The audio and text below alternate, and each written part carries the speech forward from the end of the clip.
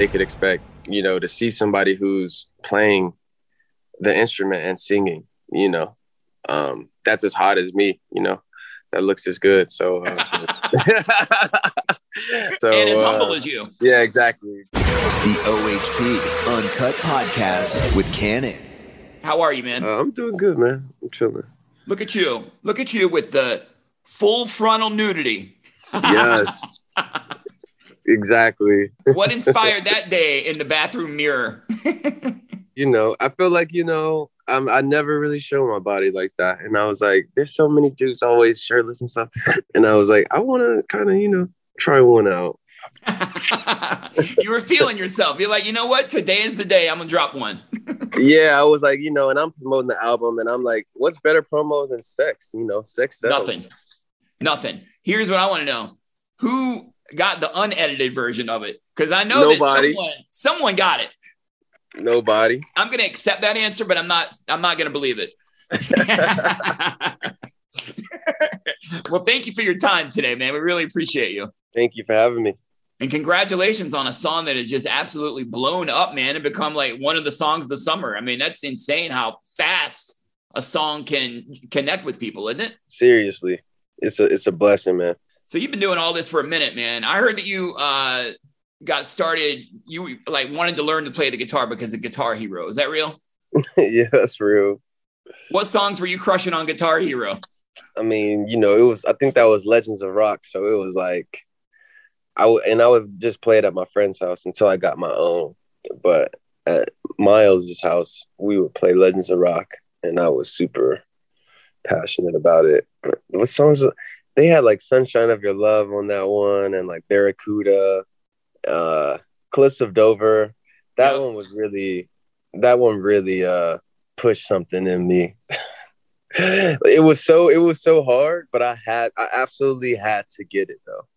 I'm like, I'm not. It is hard, but I mean, what do you think is harder, that game or the actual guitar? Probably that game.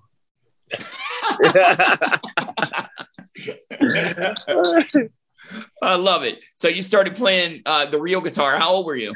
I was like 10 or 11, one of those. Okay. And what were the first real songs you were starting to play? Well, everybody learns duh, duh, duh, duh, duh, duh, duh. So that was like the first riff, but I guess the first like song was like, I think American Boy. God, what year was that out? Like 2008? It had to be. Yeah. Yeah. I feel like it was around then. So you started producing for other artists. How did you get started with that? Like, how do you find artists or they find you, when you first start out like that?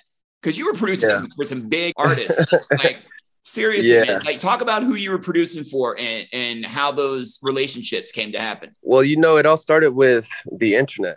Yeah. So that was kind of my first opportunity, and they got me started, and I'm in that band, and I think through that showed me how to do it first off, and then like Mac Miller was the first person actually that I produced for, and those ideas, because Jet Fuel came way later, but I was making stuff with Mac when I was like a teen. I have ideas from like literally the first time I met him, and I was literally like 16. Yeah, I was 16. And they kind of just showed me, how to do it. And from there, after Ego Death and all that stuff, I would just kind of meet different artists and just be like, hey, if you ever need beats, I produce. And they're like, oh yeah. I was like, yeah, I produce for the internet. And then they're like, oh, and so I was just kind of a little bit of capitalizing on the moment, but sooner enough, I didn't have to say that anymore. But a lot of my first ideas came from Ego Death being such a thing for like artists. I think a lot of artists really, really loved that album, and people did too. But I think it really connected with a lot of artists that I wanted to work with at least. So I would just kind of say that liner, and they'd be like, "Oh, word! Like, get my number!" Like da da da, and that's how it happened. And then it was a lot of different connects because there were like other producers that I worked with too, like DJ Dahi. That's how I got on Damn with Kendrick, because I was making stuff with Dahi, and then Ezra, I worked with from online. Like I'm very like I don't like middleman stuff. I like to hit people directly. So Yeah. I remember I hit Ezra on Twitter, and I've been a Vampire Weekend fan since I was a kid. Like would watch their shows on YouTube, and he replied, and I was like, oh my god. Oh You man. know, and then we ended up meeting, and I worked on that album, and I'm Vampire Weekend's first feature they ever did. What about like when it comes to, you know, doing your own music? What sides of yourself are you like most excited to share with the audience that maybe you could not have shared when you were doing things for other artists? Just, you know, the energy, man, is different. It's different. What I do for myself is different for what I do for people. I kind of like just like collect all my experiences and then just apply it to, okay, how can I make this mine? And I think too, they could expect, you know, to see somebody who's playing the instrument and singing, you know, that's as hot as me, you know, that looks as good. So, And as humble as you. yeah, exactly. It's humble. No, but I think, you know, yeah, it's cool to keep the band and live music thing alive, you know. How many songs you got on your album? 10. How did you get it down to 10? Because I am almost certain you had a ton of them, right? 250 or something. Holy bro, real? I didn't think it'd be that many. Yeah.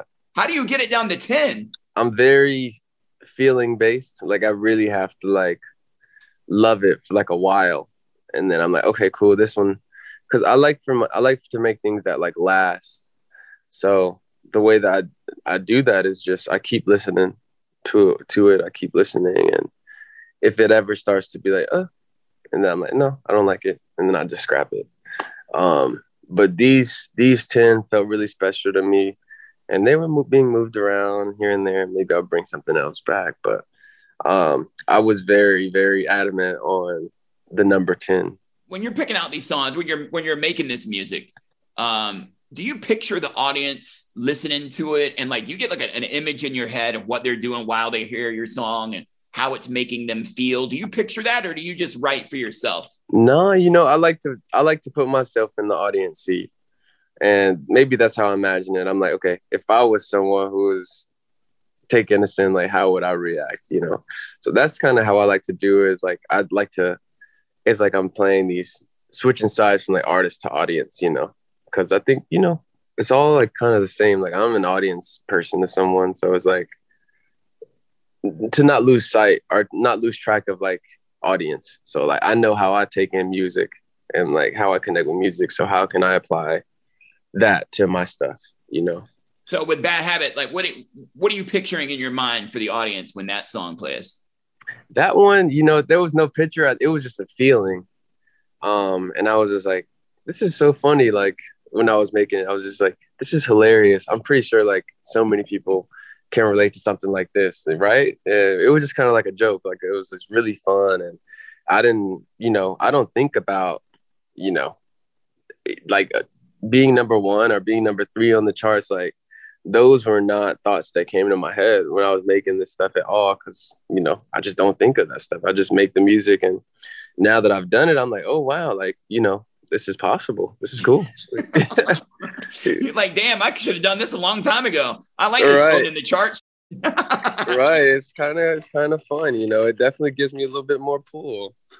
So who inspired that song then? Who were you thinking about when you wrote it? Whose tongue were you thinking of biting? So many people, man. Yeah. So many tongues, so little time. Yo, that song, you know, I feel like I write so funny because I can write. It sounds like I'm writing about one person or one thing, but it's like from multiple scenarios, like that I'm like pulling from to write about this thing that sounds so singular. But it really comes from a whole bunch of places. Well, thank you for it, man. Thank you for this gift of music. Thank you for, you know, the song of the summer and for doing something that doesn't sound like everything else. It's really refreshing to play your song, man. It really is. I appreciate that, man. I thank you for spinning something so original, man. That's cool. Before you roll, let's do 5 random questions. We usually ask just basically the same one for all the guests. So let's see what your answers are to these 5 random. questions. So what, number one, what is the last song you turned up really loud? Well, I was DJing last night, so I played a whole bunch of songs. I think it was Bad Habit, funny enough. Okay. Who's your biggest role model? God. Are you religious? Or just spiritual? Spiritual, yeah. If you weren't an artist, what would you be doing for a living? I'd be dead. You really mean that? No, I'd probably be designing clothes. Who was your first crush? I feel like it was this girl named Cheyenne. What grade was that? This was like kindergarten. We kissed in the Caterpillar. If you could spend one night or go to dinner with the fictional character of your choice, who would it be and why? Pootie Tang. I would definitely get lunch with Pootie. That's one of my favorite answers we've gotten so far for that question. Thank you. I appreciate it. Thank you so much. Awesome. Thank you, Kenneth. The OHP Uncut Podcast with Cannon.